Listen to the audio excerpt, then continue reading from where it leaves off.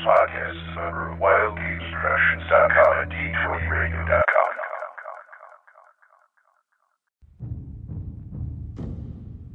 Between the time when wargamers played with chainmail and the rise of the Wizards of the Coast, there was an age of gamers.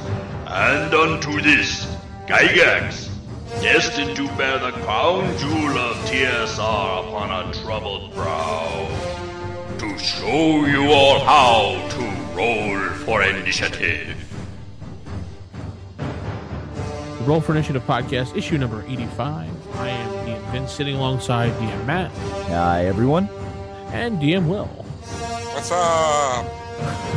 DM Nick is out this week because we're recording on Father's Day, and he is celebrating Father's Day. So happy Father's Day to him. Happy Father's Day, Nick. So let's go right into some reports. People want to hear about conventions and everything. I know I was at a convention, but we'll get to me last, since I'm doing the talking right now. What about you? Have you been to conventions lately, or Matt? Who, me? Oh, me?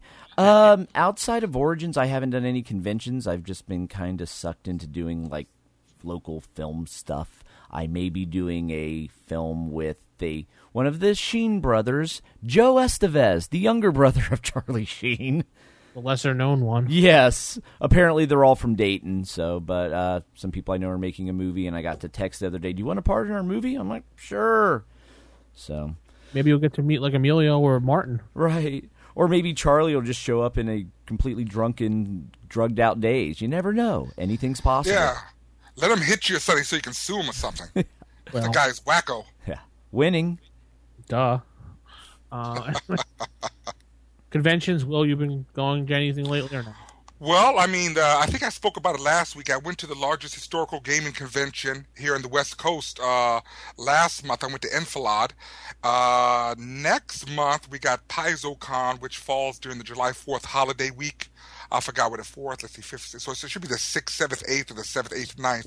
I'll be running an event there, or hosting an event there, one of my modules that I ran at other conventions, and I will be participating in another event there. From there, then I got Dragonflight, which is in August, and I keep forgetting about when PAX West is going. I got to find out when that's going, and then I forgot what the other one was supposed to go. There's like two others after that, but they're smaller ones in the area. Cool. I just recently went to North Texas RPG Con, which was fun, which Will, you have to come down to. You love it. I probably will.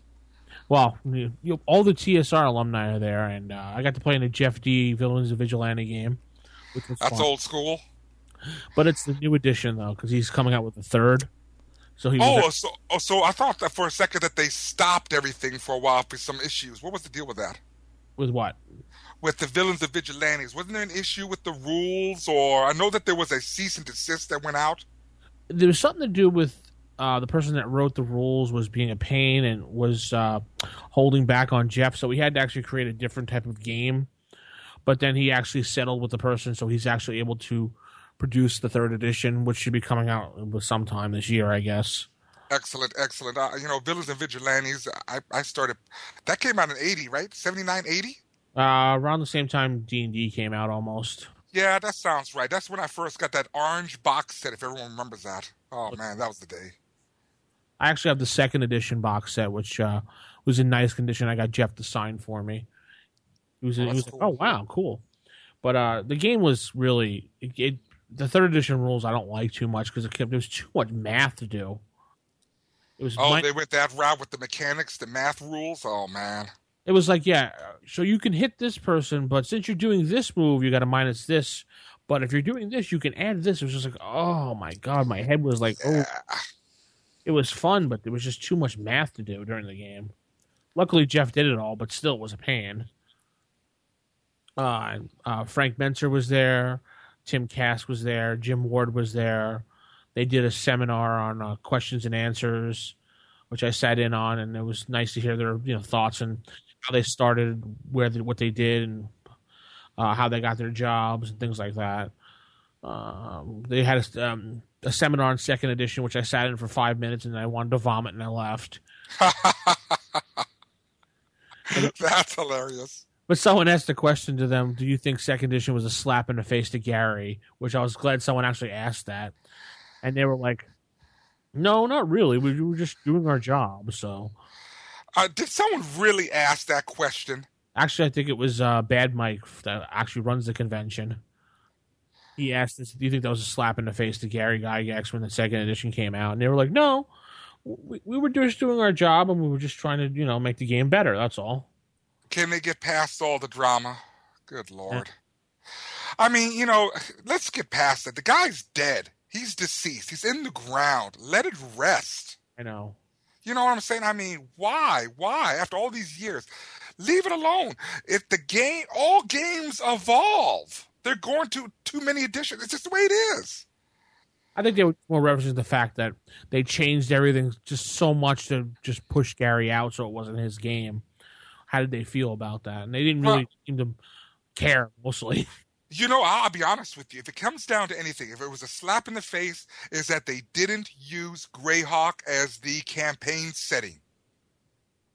Well, he was out, and can you blame TSR? They were trying to get away from him as far as possible. So they did. That whole regime, they had issues. But then again, like I said, hey, that is how business works and everything. They wanted something new. They wanted something fresh. It's like getting that new, like the new Coca-Cola. Remember when they had the new formula for it? Yeah. And people, revolted. They resisted and everything. Oh, I mean, I'm looking like, it's just Coke. Crystal clear Pepsi? Yeah. Did they have a crystal clear Pepsi? Yes, they did. Yeah, they did. Crystal Pepsi. I never knew, so I never knew that. It didn't last long. Never question the power of nostalgia. That's what it comes down. I mean, do you remember Tab? Yep. Yes. Did y'all drink Tab? They still sell Tab. Yeah, you can still get Tab. You just have to look for it, but you can find it. Yeah, I mean, I like Tab, but I'm not a soda drinker really per se, but no, it's just like it's old school. If people say they talk about old sodas, I say, well, if you haven't had a Tab, you're not old school. Yeah. True. Yep. Very true. Yep. Yeah, I'm surprised they even brought that stuff out there. Is that all you played was Villains and Vigilantes? Yeah, because by the time I signed up for the convention, it was like faster than a Gen Con sign up. Uh-huh. How many people went this year? I think it was around 150 to 200. Oh, that's kind of small. Yeah, it's a really small convention, but they actually get the big names to come. They had Janelle Jacquez was there. Oh yeah, how did she do? Oh, wonderful! She's such a wonderful person to talk to. I saw some pictures of you. You did? Yeah, I saw some pictures online. People were posting pictures, and I think it was the Jeff D game with the Villains and Vigilantes. I believe it's what it was because I believe you were sitting on the right side. I forgot what you was wearing, but you had your glasses on. Yeah, I was right next to Jeff, probably. Yeah, I think that's where you was at. See, I remember that. See, I saw. Yeah, that guy kept taking pictures, which was annoying. But anyway. I saw Glenn was down there, too. Yeah, me and Glenn played in the same game for that. Did he have a black eye still? No, it was gone. Well, he had a shiner. Yeah, he was wearing his Indiana Jones hat at the time. That's right. I saw him there. I saw a live feed there, and he was walking by, but I don't know what he was doing. The live feed only carried the video, but no sound, which was lame. Though I think K&K provided that, didn't they? I don't know. I know the K&K had their own meetup room, and they had beer and pizza in it. So besides that, you had no other issues down there, huh? No, I got invited to a Tim Cass game, but at that time I really didn't want to go and play. I was just tired at that point. Yeah. And Glenn wanted to play Marvel, so I'm like, all right, let's just play Marvel instead. You know what? I'll make it an effort to come down next year. I'll put that on my schedule. Oh, and Full On Gamer made his way down. Oh, And he yeah. He brought BattleTech with him. cool. How'd that turn out? Massive table. He started at about 1 o'clock. No, a little bit before 1 o'clock. And I left that night at 10:45, and he was still playing the same game from that 1 o'clock in the morning. Oh, that's too long. Well, the whole point was to get to the top of the mountain. Yeah, like I said, that's too long of a game for me. They had people tagging in and out of the game. Like, it was one group in the morning, then it was another group, then another group, and then another group. Finally, Yeah. I asked him. He finally called it like 1 in the morning, I think. Wow. He only made up 3/4 of the way to the mountain. So I was like, "Jeez." That's funny. I was like, next time let's shorten that a little. He's like, no way. That's called Blood Mountain for nothing. Yeah, old BattleTech. I love that. We did a demo of that at Enfilade.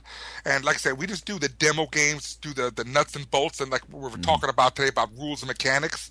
The whole point of doing the demo was just show people how they move, how they fire, and, play, about an hour's worth. Yeah. And then, if you want to get into a little bit more, then this is what you need to have. And, we sell out, and that's how we play.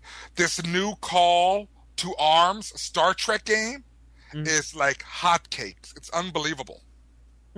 Unbelievable. And I'll cover that stuff during the session when we talk, because it covers rules and mechanics. I wish they would make an actual really good Star Trek role-playing game finally. Yeah.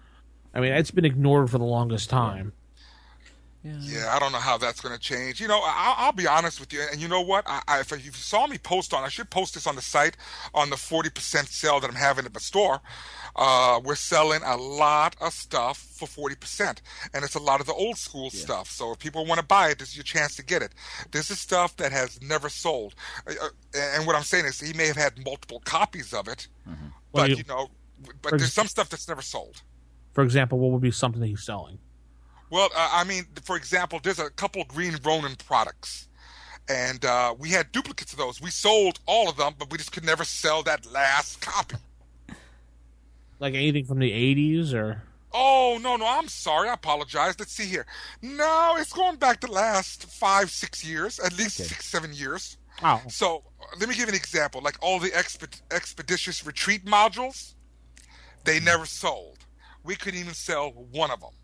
So we're selling all of those things for 40% off. Okay. I mean, the stuff just did not sell. It was not popular. People didn't care for it.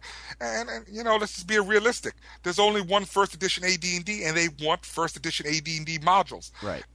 That's what they want. They don't want facsimiles of a clone. They're just not attracted to that. It's just not a common thing here. If they want it, if you're giving it to them for free. Yeah. Well, you know how that goes. I mean, gamers will take anything if it's free, in multiples, just so they can have it. I would say if they were selling those things for like $1 or $2, I'd be interested in getting them. Yeah, see, like right now they're going for 40%. So he's selling them. Like I said, he's going to get rid of the stuff. And for example, like Gary Gygax's Canting Crew. As soon as I put that picture up, it was gone in 5 minutes. Do you have a link for the website, or?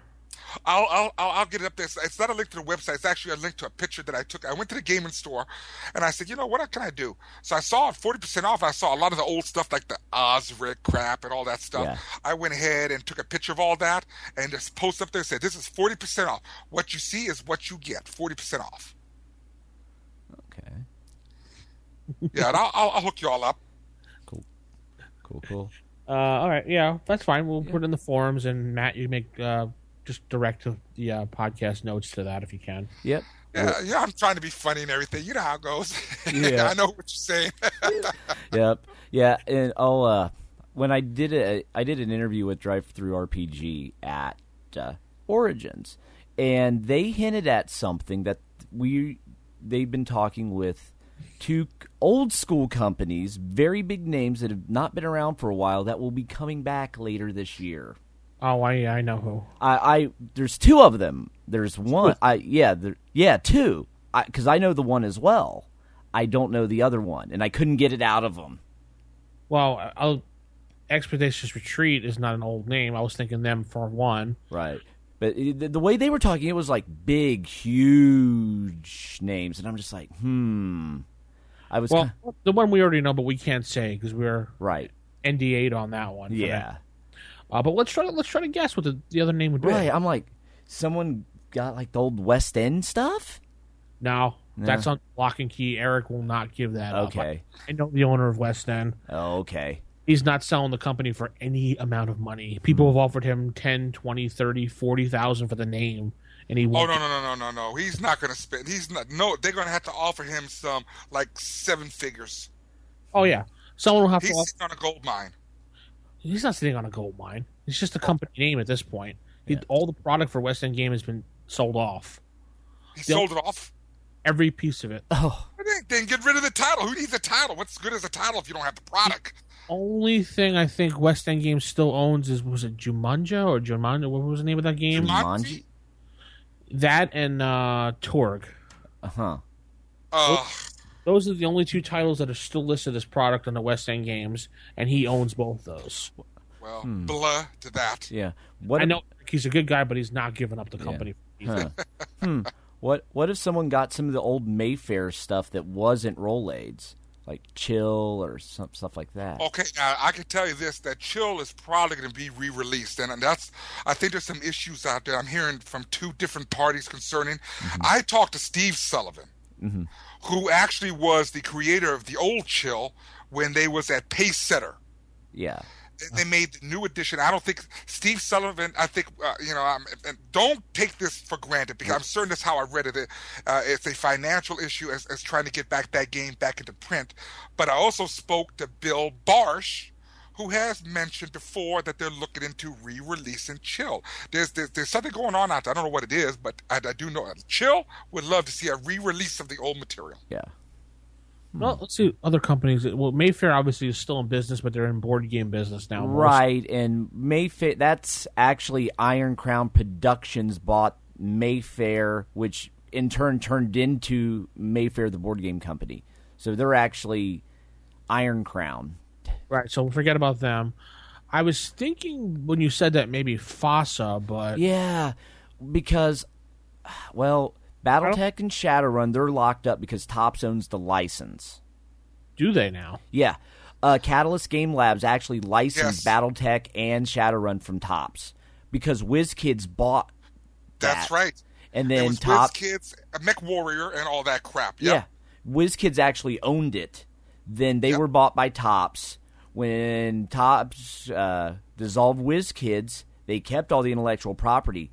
The WizKids that restarted only got the HeroClix and like the pocket models.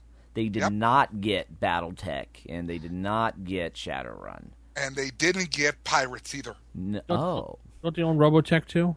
No, Robotech is Harmony Gold, owns it, and they license it to Palladium.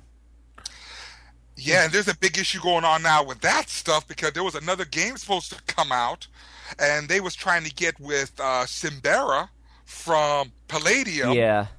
And that all blew up. Yeah, that Palladium's was a wacky company. That's all I can say. Well, I feel sorry for the guy because his partner took all that money. Oh, and not took all the money, but sold all that product. Right? Yeah, it was like $100,000. Oh my God, it was horrible. Then it just really hurt the company bad. But it seemed like they recovered. But there's always something. There's always someone in that group that has some sort of like cancer or just like their house burned down. It's just like they're cursed in some ways. I mean, so it's just. I wonder if it's Gygax Games. Oh. Because I was talking to Gail recently about a couple things, and she's like, just look out on the horizon for something, and that's all she told me. Oh, that's a possibility. So, I don't know if maybe she was just saying it to throw me off or to get rid of me or something, but maybe that's the company. But that's not really a big, like it's Gygax, so it could be, yeah. Maybe Drive-Thru considers that's a big name. Yeah. Well, I can tell you this, though, that I know that Bill Webb bought Necromancer Games. Okay. And that now falls under Frog God Games, so now they're together as a company. About time. So what's going to happen is, it's no surprise to me that Bill Webb, hopefully, if it all works out fine, hopefully they'll re-release everything that came under the old Necromancer games and gets that all released for Pathfinder. And of course, if they release it for Pathfinder, they're going to release it for Swords and Wizardry, hopefully. Yeah. On the Tritax system. The Tristat system. Oh, Guardians of Order. They're long defunct. I know that maybe that's another company to consider. No, the way they were sounding, it was like big names of the 80s. I'll put a link to the interview so people can just read the exact quote itself. Yeah, but yeah, it seemed like they were talking big games of the 80s.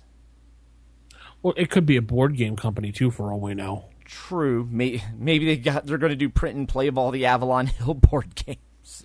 Oh, they already done that, my friend. They already done that. I mean, the only one that's left right now is Fortress America, and that's supposed to be released here in the next month or so. No, I'm talking about like the old bookshelf games.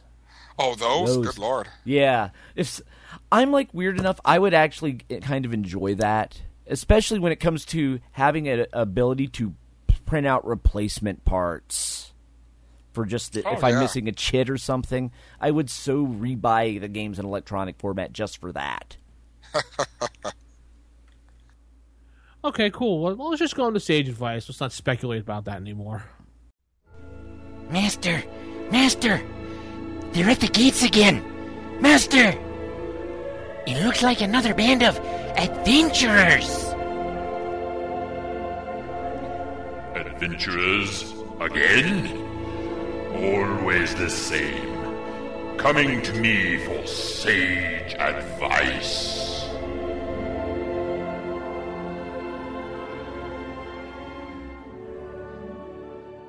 I mean, they're still around. So they're still around. This is someone that's coming back. Well, let me tell you, that company is treading some serious water right now, my friend. Yeah. They're hurting. Okay, I'm recording, so we're ready for Sage Advice whenever. So 5, 4, 3, 2. Sage Advice. All right, this week we have a couple emails, and you can email rfistaff@gmail.com or call 570-865-4210 for the hotline. First email up this week comes in from John into DM Will, but Will spelled with one L. So I guess you're Will Wheaton now. That's awesome. Thank you. He says, in podcast 77, you mentioned how awesome WG5 Mordenkainen's Fantastic Adventure was. I've recently been searching for it, and I've never had a chance to play it. My question to you, have you played WG6, Isle of the Apes, and how does it compare to WG5? John. Whoa, awesome question. Okay, I'm going to tell you right now, Mordenkainen's Fantastic Adventure is just an awesome adventure, great dungeon. There is just some good stuff in there. Isle of the Ape ran that 1, 2, 3, 4, 7, 8, 9 times during that time period. Isle of the Ape is a decent module. I don't think it's as great as Mordenkainen's Greatest Adventure. I just don't think it is. The ape itself, he's huge. He's gigantic. And he'll waylay a party. Did none of you all play this module before? I've never played it. No. Oh, okay. It's, basically, I remember when it first came out, it wasn't a top-selling module to begin with, because when I went to the store, they had 3 there. I bought 1, and it stayed there forever. It is a decent adventure. It's an outdoors adventure. That's one good thing that Mordenkainen's was not, because that was all inside the dungeon there and everything, and dealing with all that stuff and all the horrible traps and everything. But the Isle of the Ape was mostly an outdoor adventure and everything. You have to deal with all that stuff. But overall, it's still a decent adventure, but it's not one of my favorites. Okay. I mean, great modules if you can tie them all in together and everything. I wish I knew about this email. I would have got down and point out some of the highlights in there. But I believe there was a way that you didn't have to actually fight the giant ape on there. I even forgot how many hit points he has. I believe he has 350, if I remember correctly. Didn't you do a review of WG5 on our forums? No, not yet. As a matter of fact, I'm working on the UK series as we speak now, because I want to get those done. This will take about a week to get those done, and then I'm going to work to the U series. But I have no problem doing the WG series, because a lot of people have been asking about those particular line of modules, and I will gladly go in great detail with Isle of the Ape. And if no one has read them, if you go to our osrgaming.org forums, Will does an in-depth breakdown analysis of it, and he'll break it down and tell you what he thinks about each section, what had to improve it and everything, and his thoughts on what to do here and there, what's wrong, what's right. It's a really good breakdown. Yeah, I try my best to it, especially when someone gives me advice on those particular type of modules, especially the ones that are rarely run or a lot of people have never seen in their entire life. I mean, they're great modules. Some of them need some some serious, rewriting on them. Just do what you got to do. But either way, just the thing with Owl of the Ape, though, I'm telling you, you got to read that module. You got to keep track of the players from when they're moving from point A to point B to point C, because there can be a lot of confusion in it. Because that's almost like it's not really too much of a railroad per se, but if the players need to go north and they decide to go east, well, then you got to work that way around. Okay. Sure. Good to go. Next one comes in from DM Dan. Now, RFI hosts, have any of you adventured in, is that Lankmar City of Adventure? Am I pronouncing that right? Lankmar, Lankhmar? Yeah. Yes. This was a wonderful resource book that was used in an adventuring group when I was back in the early 90s. I would hope you would consider doing a segment about it and the places to go, people to meet, and things to do. This is the best place there was. The best place there was the Rat's Nest, as well as running into the infamous Thieves Guild and Assassins Guild that controlled the city. Thanks, DM Dan. I have never played, and like I said, I've never been a module person. All the DMs I had were always homebrew DMs. Oh. So yeah, I missed out on all the modules growing up. Yeah, it's like I have a couple modules in Lankmar, but they're all second edition ones. I've never actually played in it, though. Wow. Well, I do have all the Lankmar stuff downstairs and everything, and it's like great supplemental material. Is it first edition or is it second edition? First edition. Lankmar City of Adventure was out in 1985.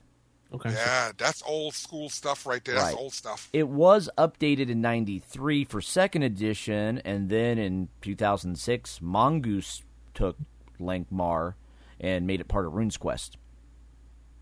Wow. Yeah. Where was the Gray Mouser? Is that a superhero?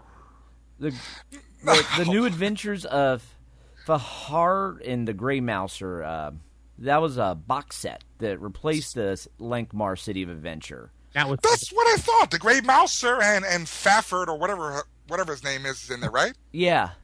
Yeah, that's right. That was an introductory box set, wasn't it? It had like very basic rules in it for second edition. Yeah. It was like a simplified beginner's box set. So it's like anyway, sure, we'll pull out the Lankmar City of Adventure and do maybe a little analysis on it or something. I have no problem with that and everything. Like I said, it's mostly, if I used any of that material, it's for supplemental material only and everything. But I never actually ran a true Lankmar campaign of any kind. But there is a lot of material out for that. At least 2 dozen. I would say at least 2 dozen. Oh, not 2 dozen. Maybe a good dozen, a dozen and a half supplements. Yeah, and then it was also actually first a board game, though. There was a Lankmar board game released by TSR in 1976. Yeah, that stuff's old. Yeah, because you played the Grey Mouser, Molvar, Movarl, Fahard, and the Pol. As I totally butcher all the names, and you lead the forces of one of the powers of Nuhon in an effort to capture the opponent's citadels. Use the force, man. Yes. Enunciate, conjugate the verbs. Well, you can't, conjugate and enunciate when they ain't got no vowels inside the name. We will have a 6-letter name. There should only be 1 vowel. The rest will all be consonants. No, but I have no problem talking about Lankmar. Lankmar has a lot to offer. Like I said, if you do a sandbox thing and you're not using any particular campaign setting, we could talk about Lankmar. There's a lot of material in Lankmar. Okay. Yeah. God. Words and names. I forgot about that. You just flashed me back to when I was at Gen Con last year, sitting down at the game, and some guy claimed that he wrote the book on how to speak Romulan language. I was like, oh, God.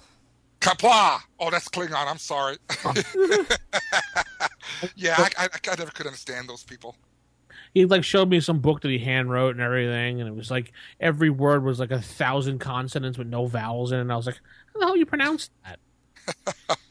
Well, you know how bad it is that this was so long ago that I went to this one convention. There was a guy that everything he put down, that was college. That was what it was when I went to that gaming convention. There was a guy that went to college, and every time he put a date on his homework, he would put down star date. and then put down the star date, number, and everything. I said, dude, you need to stop that mess. I can't stand them. I bet the teacher really loved that. I got there's something wrong with Trekkies. No offense, I love Star Trek, but I'm not a Trekkie. I'd say I'm a Trekkie, but I wouldn't go as far as dressing up and, putting Stardate on my paperwork.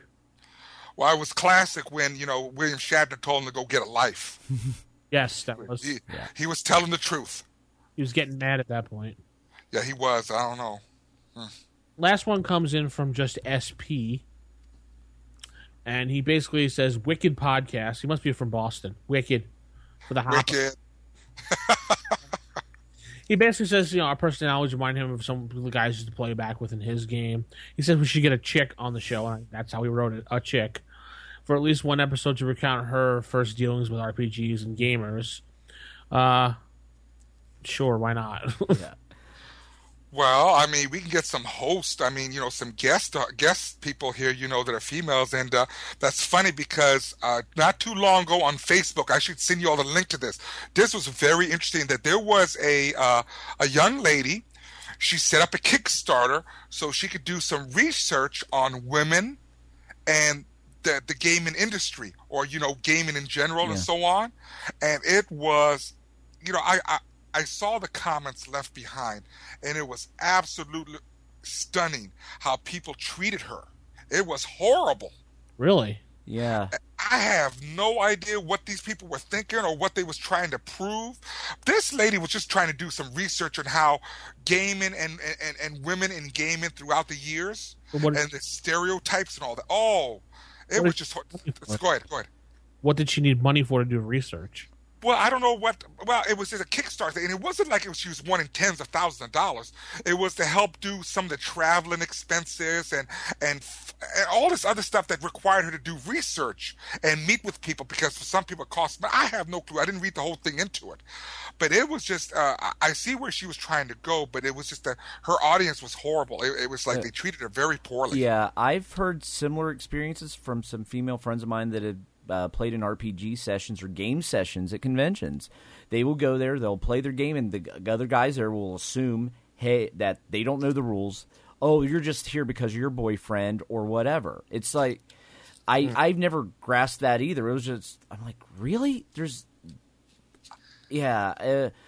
I had a group that was all female, and it was me and my friend that were the only guys in it before. So yeah, it was funny with my current RPG group. It was actually originally the group was gathered by a female friend of mine, and the other guys in it had told me after she had moved to New York and left the group that when we first started gaming together, they had no idea how to game with a girl, and I'm like, why would it be different than gaming with a guy?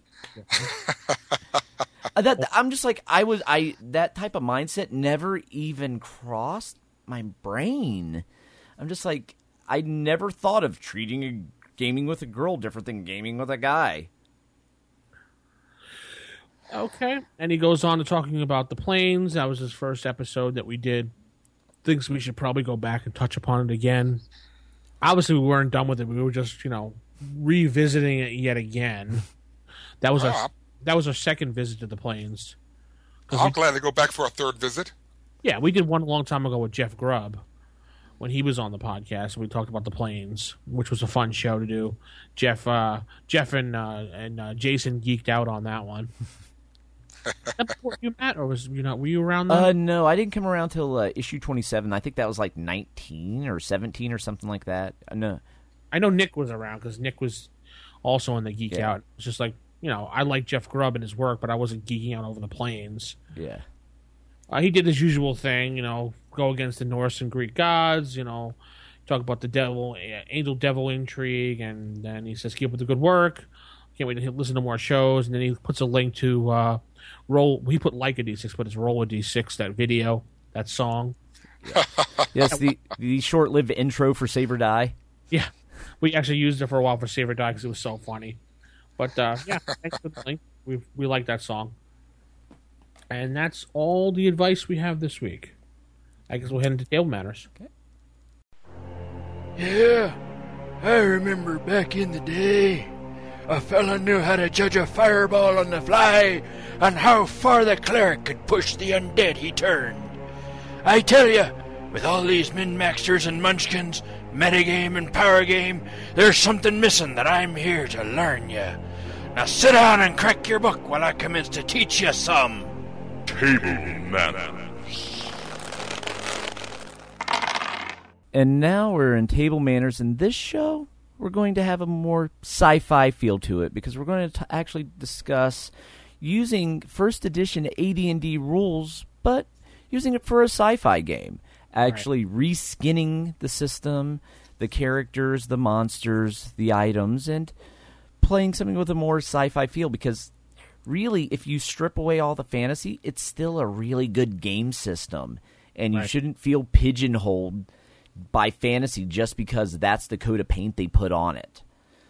It's very easy to reskin these things. And Will, you can't talk for 10 minutes, because at last podcast everyone complained it was 75% Will. So That's why I'm not saying nothing. They said on Facebook it was 75% Will, 25% the rest of the cast. So That didn't sound right. I know he was joking about that, but I know he was. That's why I was laughing. I said, well, next time I promise I won't say nothing. Go ahead, Adam. But anyways, first we're just going to talk about the character classes. I mean, when you think fighter, thief, cleric, magic user, monk, and assassin, you don't necessarily think sci-fi right away. I mean, some of them lend themselves more easier than others. Like the fighter can easily just be a soldier in some space military, or just like the general thug at a bar. That really doesn't change. The fighter, you don't really need to do a lot to make that sci-fi. As for like the thief, I could easily see the thief instead. Yeah, they can disable all these traps and pick locks. But in a sci-fi game, they're all electronic. He's really good about disabling electronic devices, sneaking around, avoiding detection in regards to these sci-fi devices. Again, it's a fairly straightforward conversion. If we go to like some of the subclasses, like the assassin's another easy one. It's a spy who goes and assassinates people. They have those in sci-fi as well. It's not something you're only going to see in a fantasy realm. And they would still be using poison instead of being like herbal concoctions or more chemical based, and maybe he has to stick a syringe into the person to inject them. Or he could upload a virus somewhere. Yeah, he could. Yeah, you not even think about just people, computers uploading viruses as well. I mean, you could even throw that into with the thief. Just use some of the percentiles for disable device. He's disabling a computer system by uploading a virus. That's the fleshing out. Mm-hmm. Now, when you get to your magic user and cleric, however, depends on what type of sci-fi you want. Do you want to have like a Jedi type? Then it's pretty easy to use clerics and magic users. If you want to have that mystical universal power that certain people train in and that they can use. It's pretty easy to explain away if you have like the Force. The Schwartz. Yes. May the Schwartz be with you. And also at that point, you also have your magic items as well. So you'll have your Schwartz rings that all of them will have and do battle with. Well, I was thinking for mage, magic user, and cleric, you can just say they're high tech or devices. Yeah, that's what I was thinking. Instead of that, every night spending hours studying their books, they're building things. Yeah, they're building these little devices that are just one-off devices. Their spell components are actually the parts to build it, and their spell book is just a book of blueprints. Oh, exactly. Yeah. Can I say something? Sure. You're not allowed to say. Let me add just my 2% here. Okay. Babylon 5. Have you all watched Babylon 5? Yeah, I have. You remember the episode with the techno mages? Yes. With the bald-headed guy, that was Michael and Sarah. Mm-hmm. He played a phenomenal techno mage, and it was funny how he explained how the magic and the technology, the science fiction technology, works together to create the magic. It was really interesting. Right. You could even take it into like a Shadowrun type. Yeah. As well. I was going to say, look to Shadowrun for really good examples how to transfer fantasy over to sci-fi. Right. Yeah, because they even have demi-human races. You have your trolls, you have your elves, you have your dwarves, and that blends actual magic with technology. Mm-hmm. It just really depends on what's your sci-fi flavor of choice, and you could easily build from there. Yeah, true. It just all depends on what you want to do. I mean, most people will probably grab like a Shadowrun type game because that's the easiest, or maybe Cyberpunk. Yeah. I forgot all about them. Just thinking about Cyberpunk might be a good idea to look at too. Right. Uh-huh. Yeah. Yeah. But if you wanted to pull out the magical elements, it's possible. It's not that hard with a little bit of thought. I mean, right. Now, go ahead. I was going to say, now that we kind of graced upon that, how do you explain races? Well, races, different. You could easily say different planets. Mutations? Yeah, you could do mutations as well. It just depends on if you want to involve space travel. All the different races have their own planet. There's a planet of dwarves. There's a planet of elves. There's a planet of half-elf. Well, the half-elves are the crossbreeds. When the elves went out to the world and started breeding on other planets, it's easy to explain that. Or if you want to go with a Shadowrun, cyberpunk, post-apocalyptic type experience, mutations. Yeah, basically people with pointy ears are just humans that mutated into something a little more different that have like an extra ability. They can hear better or something. Right. You could you could even seek some ideas from the Rifts. That's both. Yeah. Sure. By Palladium, yeah. Yeah. Yep. I mean, there's lots of examples of it, and so it's not going to be hard. It's just, I think the biggest thing is, what is your sci-fi flavor of choice? Do you want interplanetary travel, or you want to focus more on one planet and have it be high-tech, low magic, high-tech, high magic? I mean, there's different options. Or you could just grab Gamma World. Yeah. True. Mm-hmm. Yeah. But a lot of people haven't really played Gamma World, and I know a lot of people haven't even heard of Gamma World back then. So I don't have it, but I do have the Gamma Marauders board game. Okay. Based off Gamma World. That's cool. Yeah, I haven't actually played it, though. It was put out by TSR, of course, and I found it at half-price books for like $10. I'm like, this is interesting.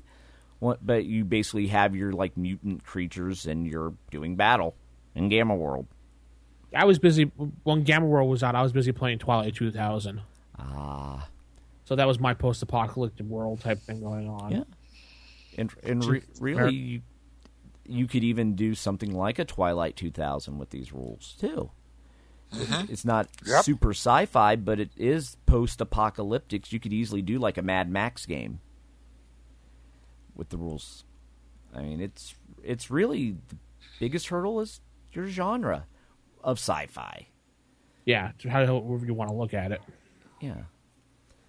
Cool. Yeah. I mean, just to hit on like some of the other classes, I like the Paladin. I see that as like a commissioned soldier. And his healing ability is the little doohickeys, whatever group he works for, gave him to heal. Republic Guard. Yeah. I mean, so don't let the overwhelming fantasy of D&D dissuade you from trying out a sci-fi game. Well, I like to add this part down, since we're talking about, characters and types of gear and everything. Remember Expedition into the Barrier Peaks? Yes. Yeah.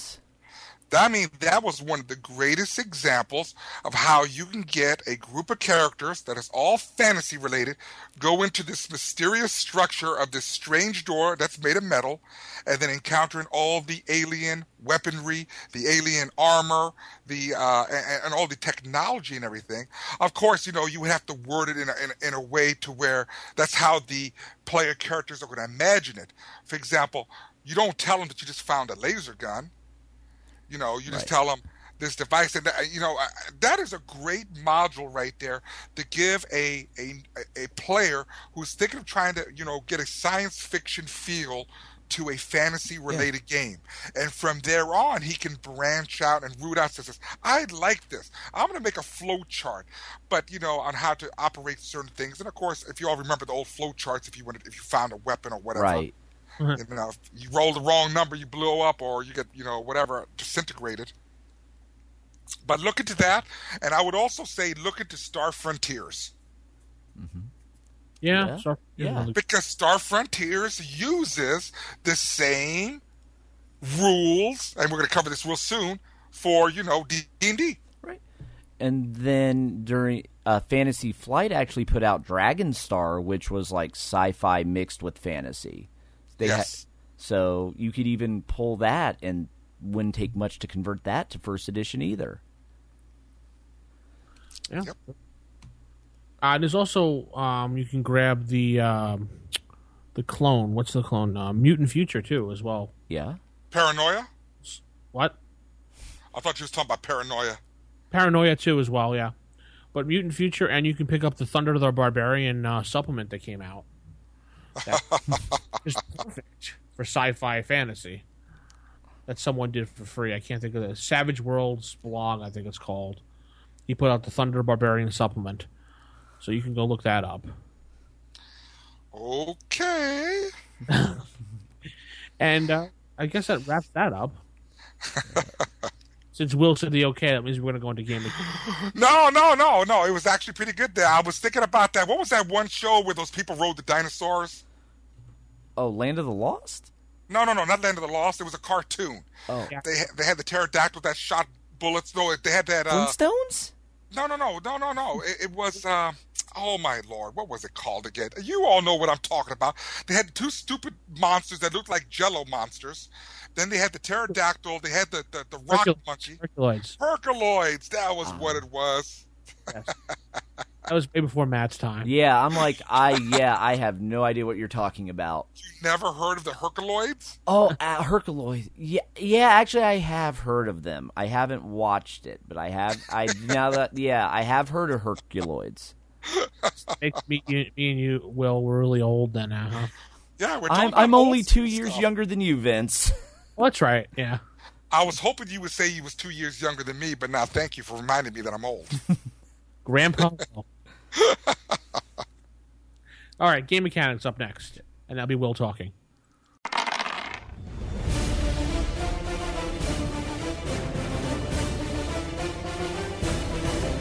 Oh man, what the heck is that? Stand aside, you fool! I have a spell that will work here!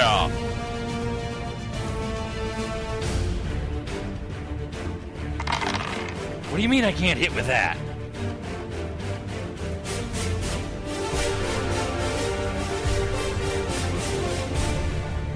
Oh, right, fine. Show it to me in the book.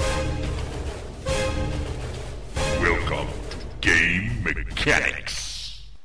Yes, and today on Game Mechanics, we're going to talk about what kind of rules to change and what kind of rules to design when it comes to converting a fantasy game into a science fiction game. What do you take into consideration? And guys, you can jump in at any time I'm talking, because I know that y'all have some input in this as well. Okay, woo! You know, when this episode came up and everything, we talked about what rules to change. And I take a look at D&D and I said, like, I want to make a science fiction game. What would I change? Well, personally, I'm just going to tell you straight right now. If I wanted to create a science fiction game based on first edition rules, I would get rid of magic as a whole. Okay. I would also get rid of clerical spells. Because when it comes to science fiction, we're dealing with a whole spectrum of weird things. So let's talk about the clerical spells, for example. I think that if you had characters that, and this is going to sound kind of weird. Let's say characters got exposed to some type of radioactivity, and then that gave them the ability to now heal people. See, that's how I would, substitute that process there when it comes to them kind of rules. So no longer would there be rules concerning deities and giving the clerics spells. These characters that have these healing abilities, one, either get it from that they was, exposed to a certain type of radiation, or two, they are a race that are naturally imbued with that special ability to heal. And so in cases like that, you would have to design new rules for a healing type of class to replace the cleric, the priest, maybe even the paladin, for example. They have some minor healing abilities. So that would be some of the rules I would change on that per se. Well, cleric, you could probably say he's a medical doctor or some type. Oh, yes, absolutely. And you know, you could do it like that too as well. Definitely. You know, and what I'm trying to do is not try to replace the whole fantasy element of the game itself. I mean, this can go into great detail. So let's start from this. I would look at a lot of the other science fiction games, Star Trek, and then you brought a great example of it, or Star Wars, where you had your medical doctors, or you had medical droids, or something like that. Yes, that's easy to say. Or if you look at Battlestar Galactica, or even Buck Rogers and everything. I mean, look at Battlestar Galactica. When you look at that compared to those other shows, I'm thinking like, wow, those guys in Battlestar Galactica were really primitive compared, you know, to like Star Trek and Star Wars and Buck Rogers. I mean, Buck Rogers and Battlestar Galactica could be up on the same level as far as technology and everything. So I look at the rules and everything. When you do a game, like say, well, how will, and like you said, Matt, if this is interstellar travel and everything, how would they travel around? So now we have to take a look at what kind of technology is available to these races and everything. Traveler. Have you all played Traveler before? Traveler, yeah. Okay. In Traveler, they don't have warp capability. No, they don't. They don't have that warp capability like they did in Star Trek. And in Star Wars, I don't really think they had warp capability, did they? They had hyperdrives. Yes, I don't know what the difference is between... Well, hyperdrive is more like just taking like an expressway. Yeah, it's like... It's not like they're traveling from... Oh, how can I say it? From one system to another. The systems might have been very close. I mean, it's like traveling... I don't know. It's kind of hard to explain that. A warp drive is you're in point A, you instantaneously go to point B. A hyperdrive, however, takes you A all the way to B. You travel along the path at a very high rate of speed. Oh, okay. So it's the difference between being there instantaneously and actually have to travel. With a hyperdrive, you can travel across the universe, but it's still going to take some time. Yeah. Whereas with a warp drive, you're instantaneously there. Yeah, so it's one of those things, you know, and of course, if the distance was longer as far as warp drive was concerned, it would take longer to get there. The same thing as hyperdrive. I think the only reason they changed these words and everything is for copyright and all that other stuff, you know, and all that stuff. But, like, you know, Battlestar Galactica, I don't recall any of that in there, and neither did I recall that in Buck Rogers. So, you know, it all depends on what kind of game do you want. Do you want a serious technological game where it's so advanced like Star Trek and Star Wars? I mean, even weapon-wise, I honestly can't tell you who was more powerful than the other as far as Star Wars or Star Trek is concerned. But I will tell you this, though. In Star Wars, their ships were larger. Yeah. And Battlestar Galactica was just jumps. They jumped from one sector to the next. Yeah, that's exactly what it was. Battlestar Galactica, they just jumped, you know, from one place to another. It was really kind of, I'm not saying it's lame, but it was very primitive. But I know the ships in Star Wars were way huger than those in Star Wars because, in Star Trek, because I saw, there's a chart online that you can look up. Them Super Star Destroyers are huge. Yeah, they're small planets. Yeah, in size. Exactly. And I could imagine how many people was on one of those compared to like the Enterprise, which only had 1,000 or something people on there, 1,100 people. Yeah, it's like the SDF-1 from Robotech, where it had 50,000 people on it, that entire city. Yeah, see, that's exactly what the whole point is. So what rules to change, you know, what rules to design. So you have to go back to a lot of rules to say, what do I want? What do I want to use? What do I want to remove? How can I not make this like Star Wars or Star Trek? Well, I mean, it's difficult to do that because, I think almost everything has been covered science fiction-wise. Start with Star Frontiers. I think that is your best bet is to go to Star Frontiers, buy the basic box. I think there were 3 box sets, and there was some modules and some other stuff like that. Take a look into Star Frontiers. One, the easy part is already done. Already it's been converted. It's already first edition rules applied, you know, as far as the stats. strength, con, dex, and all that. If I'm remembering correctly, if I say otherwise, please correct me. But I believe that all the stats were still the same. Am I correct? Just about, yeah. Yeah, I figured it was. Because, I mean, there were some still things with movement, and all this other stuff. And, they had the different races. They had the Yserians, the Dralicites. What were the other ones again? Oh, I don't remember. Oh, I can't remember the names right now for the life of me. I just forgot them. I know what they look like, but I can't remember the names right now. But you can still have humans, and I don't think they had any of the fantasy races per se, like elves and dwarves and everything. But there's nothing wrong with doing that. The Dracolites, those are the shapeshifters. They had the insect race. Oh, that's right. And the race like apes, I can't pronounce it. The Yserian. Yeah, the Yserians were the flying monkey ones, but I couldn't remember the insect ones. Yeah, that's right. See, excellent. But start with there. Once you get a good feel for that, then jump to Spelljammer. And I think Spelljammer is the best place to start. And their way of traveling through the cosmos was unique compared to all the other science fiction, genres that I was talking about. If you all know about Spelljammer and the Spelljamming ships. Yeah.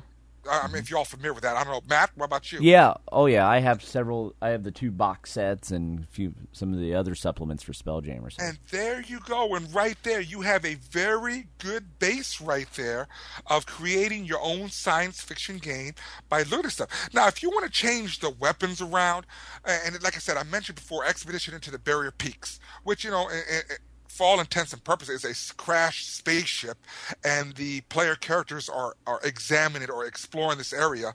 And it's kind of funny how the descriptions are given in there, not to lead off that it is a spaceship or what have you. But then don't forget also the spaceship. I don't know if it was a spaceship per se, but I think that's what they called it in Q1, Queen of the Demon Web Pits. Oh, yeah, that's right, yeah. Yeah, so a lot of people forgot about that. I don't know if it's actually a spaceship, but they kind of describe it as a spaceship. They kept referring to it as ship. Yeah, they keep referring to it as a ship, but I don't know if she used that to travel around in the 666 layers or whatever she does with the thing. But again, it's another ship. And there's a couple other adventures out there that has to deal with a spaceship or you know what? I'm trying to think of it. Matt, Night of the Comet. Was that the supplement? It was a box set, Night of the Comet. I'm just trying to think of it off the top of my lung. Oh my goodness, I can't remember what it was.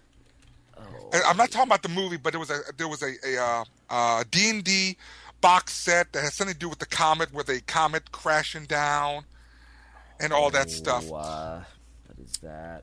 So the whole point of what I'm trying to get to is what rules to change. Well, like I said, it all depends on what kind of game you're trying to make. Are you trying to make it a very high advanced science fiction game or a low technical kind of science fiction game? Like Alternity. And I know a lot of people know about Alternity. It was a D20. This is where the return where Wizard Coast wanted to bring a science fiction element game back into the D&D kind of setting you in those rules, and they came up with Alternity. Oh, that's right, yeah. Remember Alternity? And that was very interesting. It was a great concept. I don't have no problems with Alternity as a science fiction RPG. I thought it was really well done. It just... I don't know what it is. I don't know if there's a great demand for it, or maybe people are tired of it or something. But a lot of people didn't buy off into that Alternity game, which is kind of sad. I thought it was pretty good. Gamma World was good. Take the best out of those games and try and convert it into something that you would feel comfortable with.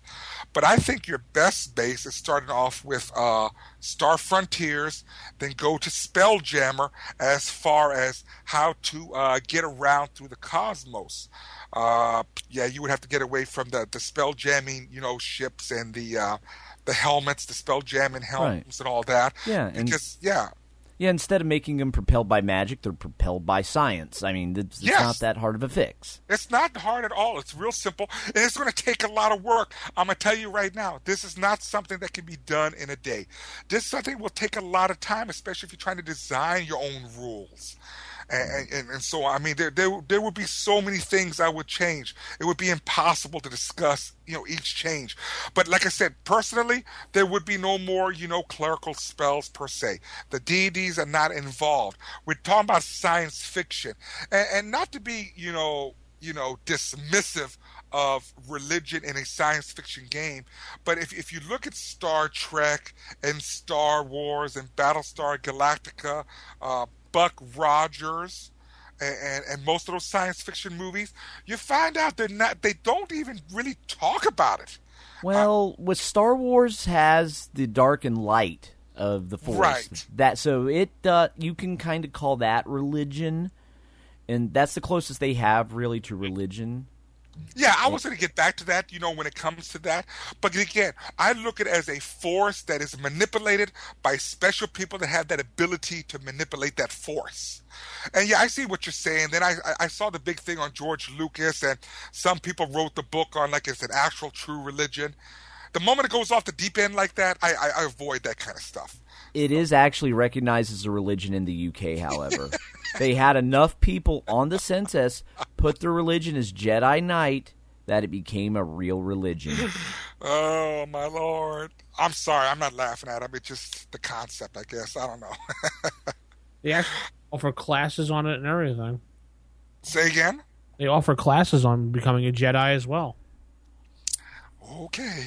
Yeah, there's actually a college here now in the United States that offers a college degree in Jedi Meditation 101. Oh my God! You can learn the Jedi philosophies. You can learn how to meditate like a Jedi, how to fight like a Jedi, and how to control your inner anger and stuff like that. So, okay, all right. I think I'll just stick to painting and putting miniatures together. And oh man, I tell you. But I look at all these games now. Babylon 5 had a very deep religious thing in there. If you all knew that, if you watched Babylon 5, you get the feel for that stuff and everything. But definitely, yeah, I would pull out the religious overtones out of the fantasy side, remove that completely from the science fiction element, because in most cases, I'm just saying the science fiction element probably, how can I say it, dismisses that knowledge as just being mythology and so on like there.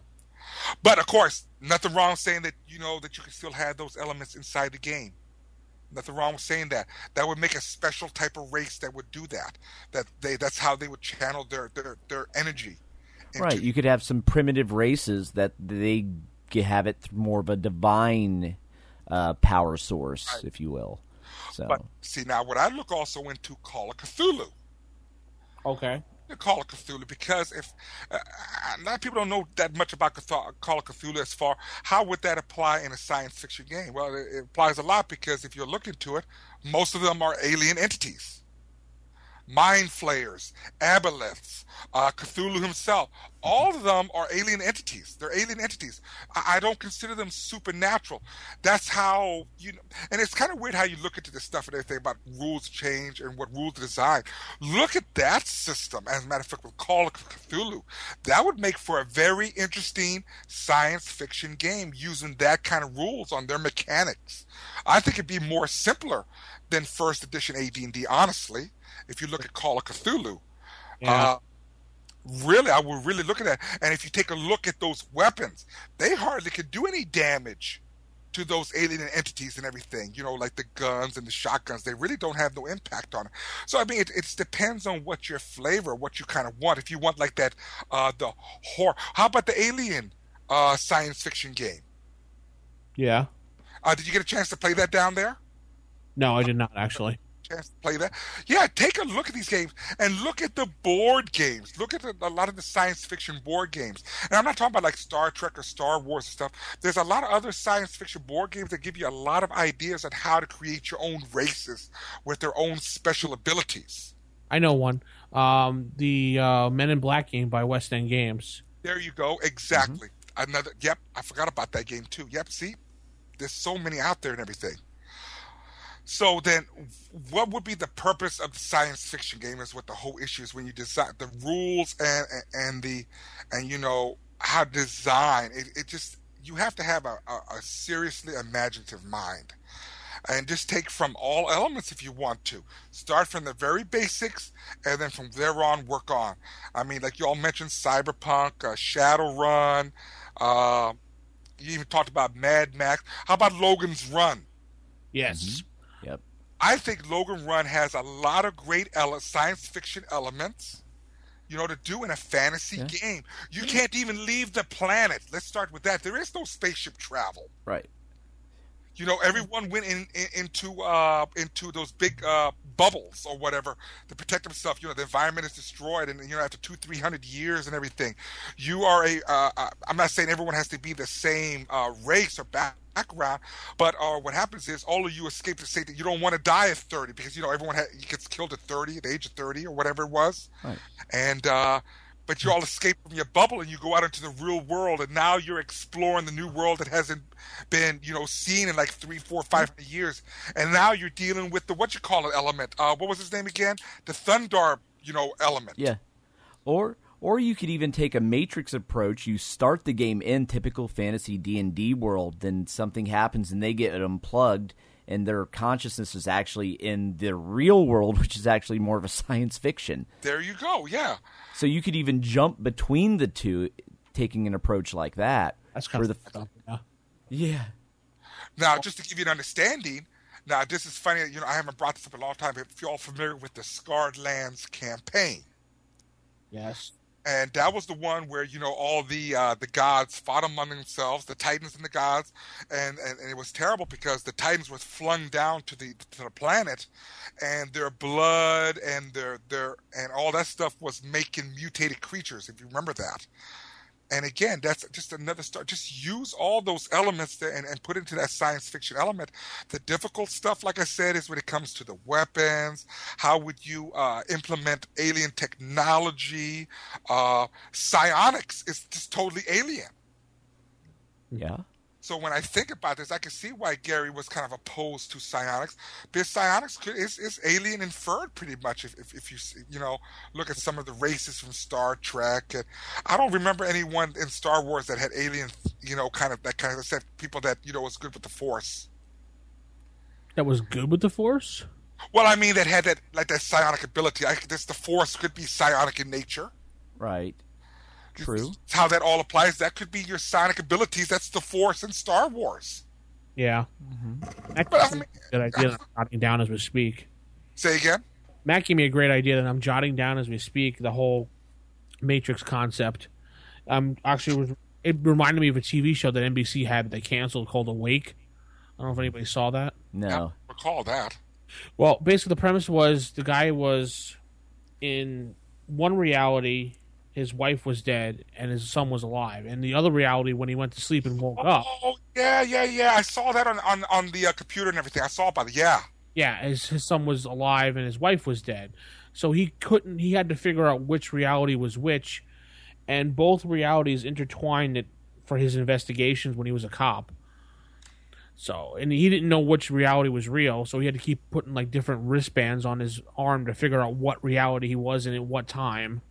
It's a really good concept, really badly implemented on the show. So, oh, but see right there, and that's the whole point that I'm trying to make.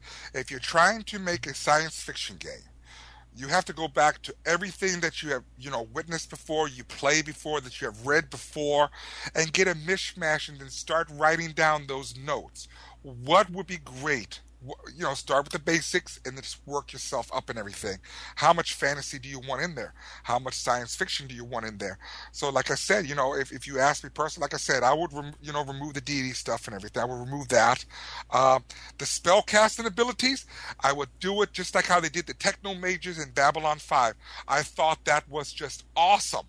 That was just extremely perfect in how they did the Techno Mages. That was, using the technology to weave the spells, and the spells were a computer program. There it goes. That's what I was trying to catch at. Matt, you never saw that episode? No, I never really watched Babylon 5. Yeah, I have the RPG, but I've never actually watched an actual episode of it. Right.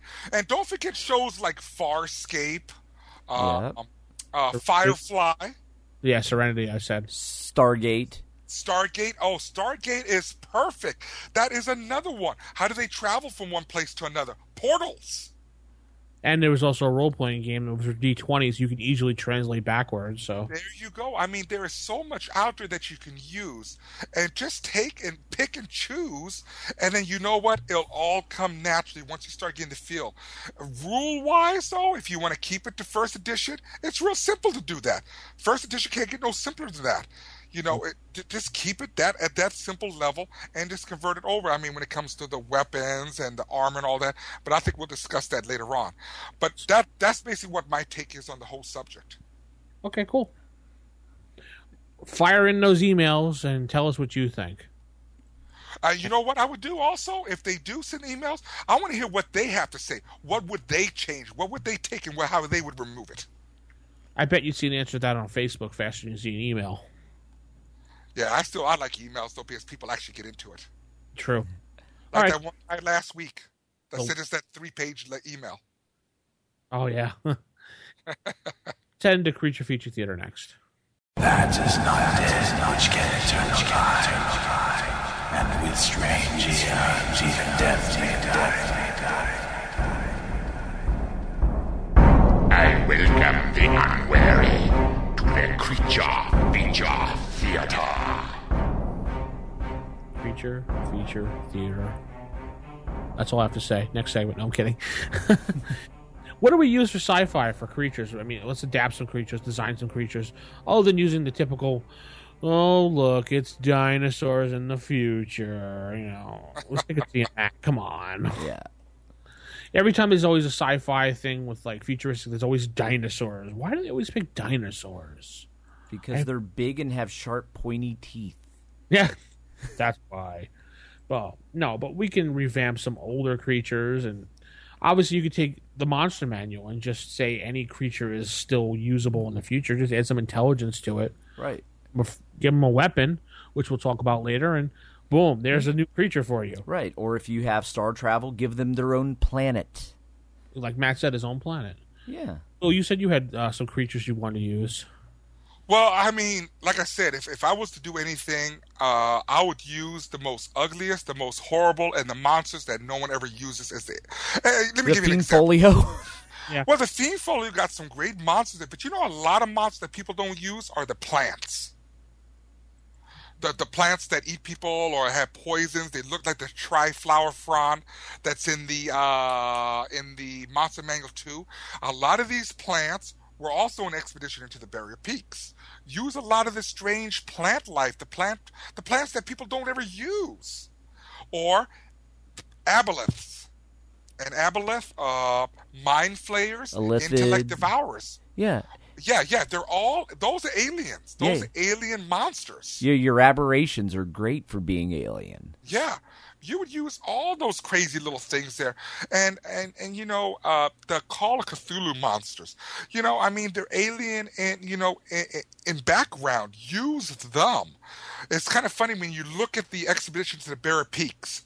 And if people don't know, it was actually a spaceship that went around to different planets, picking up different types of monsters. Mm-hmm. And that's why you ran into all those monsters aboard that ship. I guess the ship crashed. There was an earthquake and it set it off and started letting all the monsters out. Like the belay. Mm-hmm. That wasn't even natural to that planet. The reason there's belays on that planet is because the ship let them go. And there was a mind flayer in there in an alien suit, and he was shooting weapons. He was actually using weapons. And, of course, you can always use, what's my favorite creatures to use, Matt? Pokemon. Yep. Yeah. Perfect for sci-fi.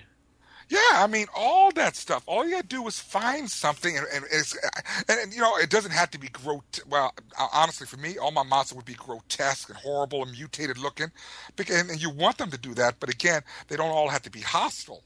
Predator. We can use a predator. Predator, yeah. Oh, yeah, that would be great. Like Alien or something. And I remember this stuff that a long time ago, they converted that stuff to first edition. I don't know if you can find that online anymore. Oh.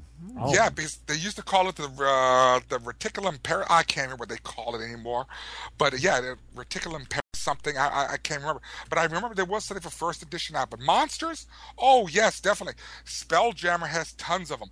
Go to all those other games that we was talking about, like Battlestar Galactica. Do you remember that space vampire? Yes. He was called a Vorvon, I think. A Vorvon? I think so. There yeah. you go. Use those creatures. Watch the old episodes and everything, or like the Ovions from Battlestar Galactica. The Vorvon was from Buck Rogers. Oh, okay. That space vampire, because I remember it attacked Wilma Deering or whatever her name was, and then the Ovions and the Cylons and everything from Battlestar Galactica. Take all that stuff, convert it over, give it a different name or something. It's so easy. Go to easy. Star Trek Enterprise. Oh, there's lots of aliens in that one. There was lots of aliens that they had to invent at the time for that. Yeah, they really did. Some of them are corny. Like Star Wars had tons of them. They had so many aliens in there. It's crazy. I wouldn't be shocked. And you was talking about why is it always dinosaurs? This is where the Dark Crystal comes in. Put the characters. They crash land on a planet like the Dark Crystal. Mm-hmm. And I'm sorry. Say again. And David Bowie attacks them. Sorry. Oh, that Labyrinth. wouldn't be very good. Yeah. Or they crash land on a planet like the one. What was that movie that Tom Cruise was in where he was playing that fantasy guy? What was it called again? They had to save the unicorn. Legend. There it goes. Another prime example. And you know what? And it's kind of funny. Do you not remember when they killed that demon guy or whatever he was? Mm-hmm. Remember when he I guess, I don't know, he went to the university, blew up into a bunch of stars or something? Yeah. Right there. There's your science fiction element. Just have them crash. That's what I'm saying. You can easily do it, but you just got to use the right elements. Or Willow. God forbid. That would be hilarious.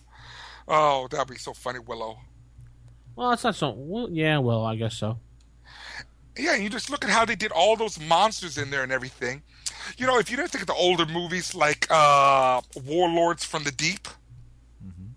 Mm-hmm. Yeah, that's an old movie. And again, like I said, it all depends on how you want to convert all these crazy monsters over. But use the plants. Dinosaurs, get away from the dinosaurs. That's overplayed. Too Conan-ish. Yeah, I don't care for that too much. And that's another option. That was excellent, Vince. What? Use the monsters from games like that, from the pulp games. Oh, yeah. Definitely from Conan, because those monsters are horrible. Especially the Conan ones. Wow. Yes, that was. I'm glad you brought that up. I didn't even think about Conan until you just said it right now. Put them in that kind of environment. The characters. Yeah, that's excellent. I think that's perfect right there. That was excellent. That was a good. Use those monsters. Definitely. Sci-fi is the easiest game to rip off a monster from. Oh yes, definitely. A War of the Worlds again. There's so many monster movies. Now I wouldn't do nothing like the Blob. That would be a very hard monster to kill. A gelatinous cube. A very, very large gelatinous cube. Yeah. That thing's large. Yeah. The fuck. But you do bring up an interesting question. Why don't gelatinous cubes just leave the dungeon and go out and just eat everything else? Because it can't fit out the door.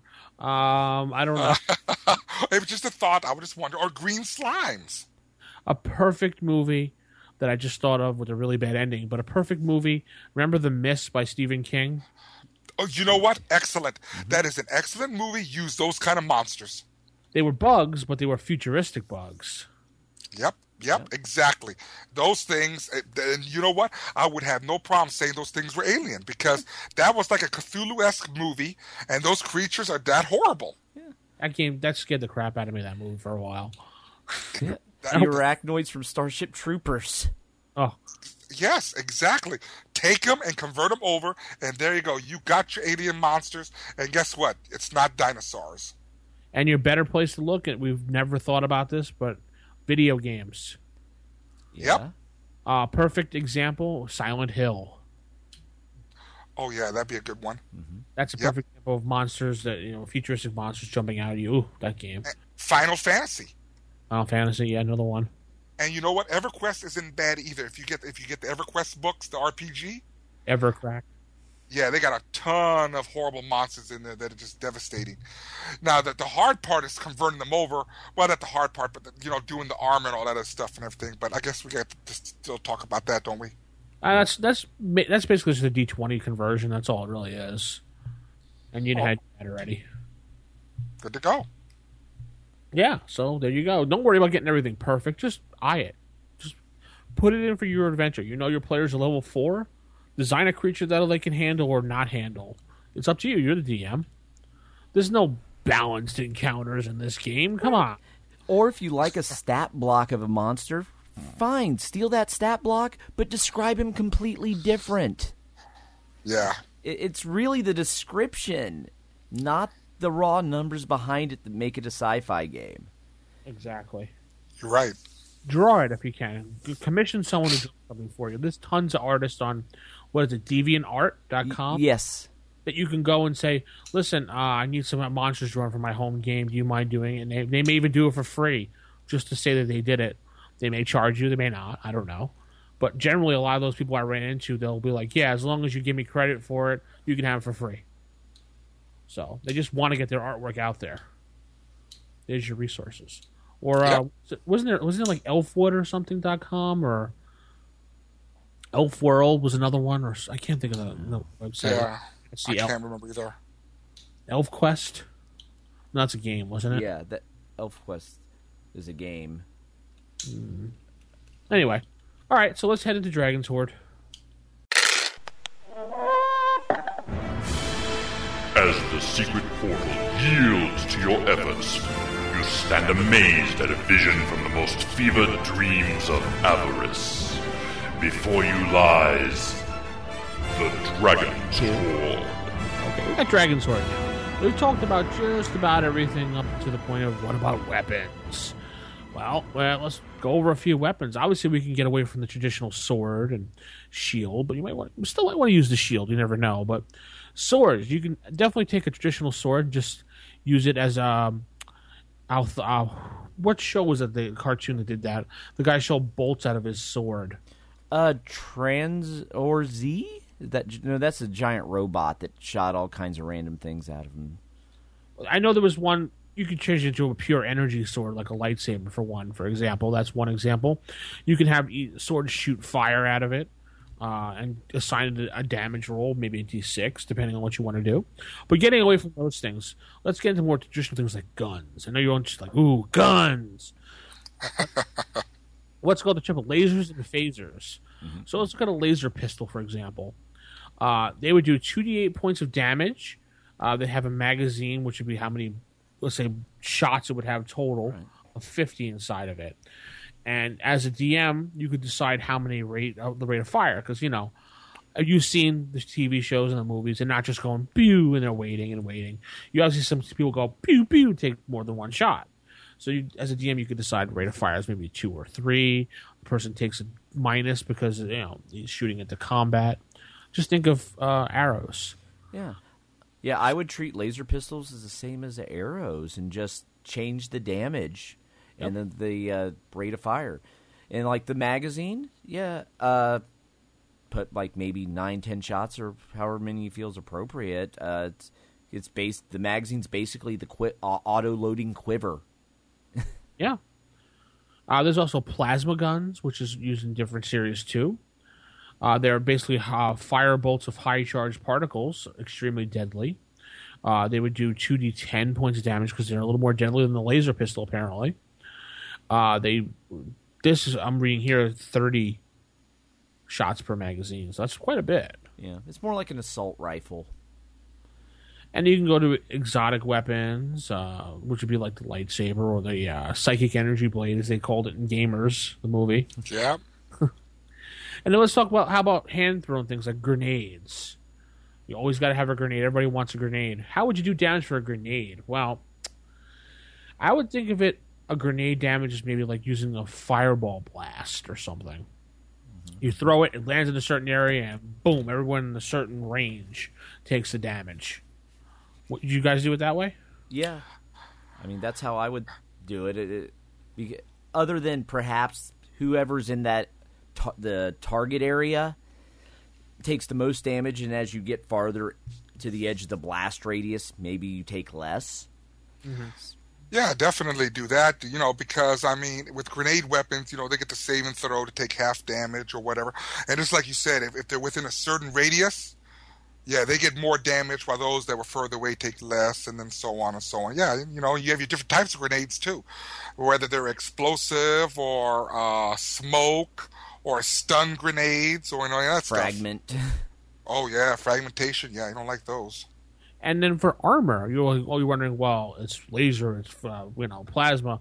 What about armor? Well, you have light body armor, which is adaptable to certain lasers and phasers, and you still use the same AC system of the 10 minus going down, and light body armor would be a 4 AC total. Mm-hmm. Medium body armor would be a 2.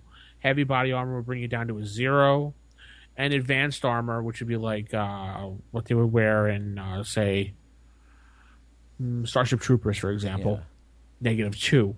And each armor would also give you a damage reduction as well. Yes, that's actually what I was thinking as well. You would pretty much have to have it with the amount of increased damage everyone will be doing with their laser pistols or plasma rifles. Or you do it this way. You say, all right, let's say like light body armor, for example, gives you an AC of 4. Right? Let's go with that. Yeah. AC of 4. And it gives you a damage reduction of every time you take damage minus 6 hit points off of it. Now, let's say the total amount this armor could take is 20. So every time you get shot, you take 6 points off that 20 until it gets down to 0 and the armor is useless. Right. Yeah, it's similar to the SDC system from Palladium. They actually use that for their armor. That's how I would do those armor systems in a futuristic game. I mean, I would think that D&D would probably do something like that if the rules went that way. Did they do that in the chainmail? Well, what was that? The damage reduction and the arm would fall apart or something? Well, I mean, there were some rules that were, implied back then. I haven't done chainmail in a long time. Combat was done very different, per se, because what was that other game that we played back then that did that according to chainmail? Oh, it's been so long. You're talking about 30 years ago, Vince. I know. All right, don't worry about it. When you think, just shout it out. I'm thinking about it for a second. It's taking me some time to remember, but I haven't played that in 30-something years. And then, of course, we can get into what we also cybernetics, like implants. Everybody's like, oh, it's sci-fi right there, Yeah. You have maybe a special implant in your arm that gives you more strength. Yeah. You would just... Basically, you could just pull magic items out of the back of the DMG, say, okay, this gauntlet is actually a cybernetic hand. Yeah. Yep, exactly. Or that ring is like, a finger limb or something. Right. The Eye of Vecna is still the Eye of Vecna.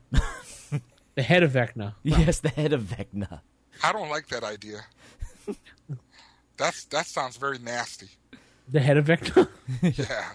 That was a Hackmaster joke, I think. Oh, okay. And I think that's right, though. But I think that's what you said about the armor is spot on. That if they wear armor, it'd be resistant to certain things. And, just use your imagination when it comes to those weapons and everything. Because, lightsabers or whatever, energy sticks, pain sticks like Klingons use. True. Don't get me wrong about the light armor. Once the damage reduction is gone, it would just be treated as regular armor AC4. So if you got hit, you would just take the full damage. Not that your armor will go completely away. It's just that. I might even have the armor go completely away. Unless you do. That would encourage them to do maintenance on their armor to recover some of those lost. Well, you want the damage reduction after every battle. Right. I'm just saying in the middle of battle. So okay. Yeah, I was thinking, if it actually hits that low, it no longer. The way I would do it is, once it hits 0, it no longer works. It's no longer armor. It's just been shredded that much. So that way, you want to make sure you're doing maintenance and you keep that high-tech armor working as best as possible in between every battle. It just makes it a little more lethal. I would say that it would still be an AC of 4, but after the battle's gone, I would describe it as your armor's about to fall off. You might want to maintain that. Yeah. It's just a piece of metal hanging from a string now, pretty much. So it's all female armor from like the mid-'80s? Yes. Okay. Well, you can have the armor like those things in Star Wars. What are those funny those robots that rolled around and had the force? No, they had the force field. Oh, the around battle them. droids. Yeah, see, now I like that where they have a deflector kind of like thing around them, but after it takes so much damage, some of it may bleed through, maybe depending on what hits it.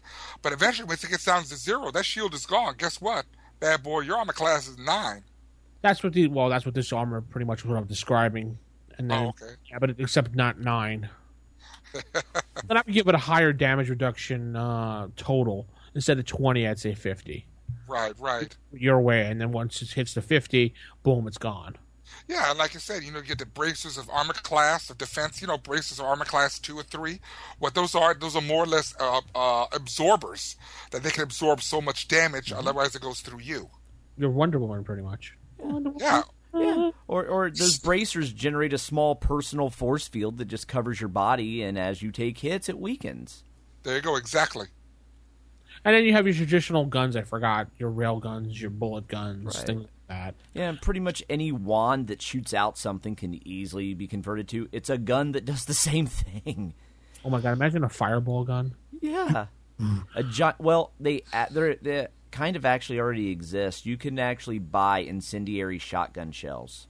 Really? Yes, they're called a Dragon's Breath. And basically when you shoot them, it's like you shot out a giant fireball. I guess you can't use those in the target range, huh? No. You can go on YouTube and just search for, Dragon's Breath gun, and you will see some ridiculous things with those. Big, giant fireball. I have to check that out. All right, well, we've given you some examples of weapons and damage for the future, as well as armament. And Will is giving you some great ideas, monsters and other things. Just take it and use it, and tell us what you've been doing for future games. I know a lot of people ask about what can we do for sci-fi-ish. I know, a perfect example was I ran a game at Gen Con 2010. Was it 11? I don't remember. I remember I invented this gauntlet up, and the players didn't know how to use it, obviously, because it's a future tech thing. And the gauntlet shot out a bolt of energy to their foes. Now, what I did was every time he hit, if he hit on the number, I'd have him roll a d4. And if he rolled a 3 or 4, nothing would happen. And he would just do punching damage. But if he rolled a 1 or 2, a bolt would come out and zap the whatever enemy. If he rolled higher, I would have him still roll a d4, but the bolts would go from one person to the next person to the next person, doing more and more damage each time. So it was kind of a fun thing to do. So I guess that's going to wrap the show up for this week, guys. Yep. Awesome. Good show. Definitely. We'll be back next week with more fun and more Will. No, only, let's see, there's 4 of us, only 25% Will. 25% Will next time. Since Will says takes up 75% of the time. Yes. I know he was joking. I know he's messing around. I just have so much I can say. All right, cool. So rfistaff@gmail.com, rfipodcast.com is our rfipodcast.com is our website. Wizard Gaming /forums. Join the forums, chat it up with all our wonderful people there. That's all I can think of. Oh, hotline 570-865-4210, the RFI hotline, and call us, write us, smoke signal us, or contact us on Facebook. Yep. See you later. Good night. See y'all later.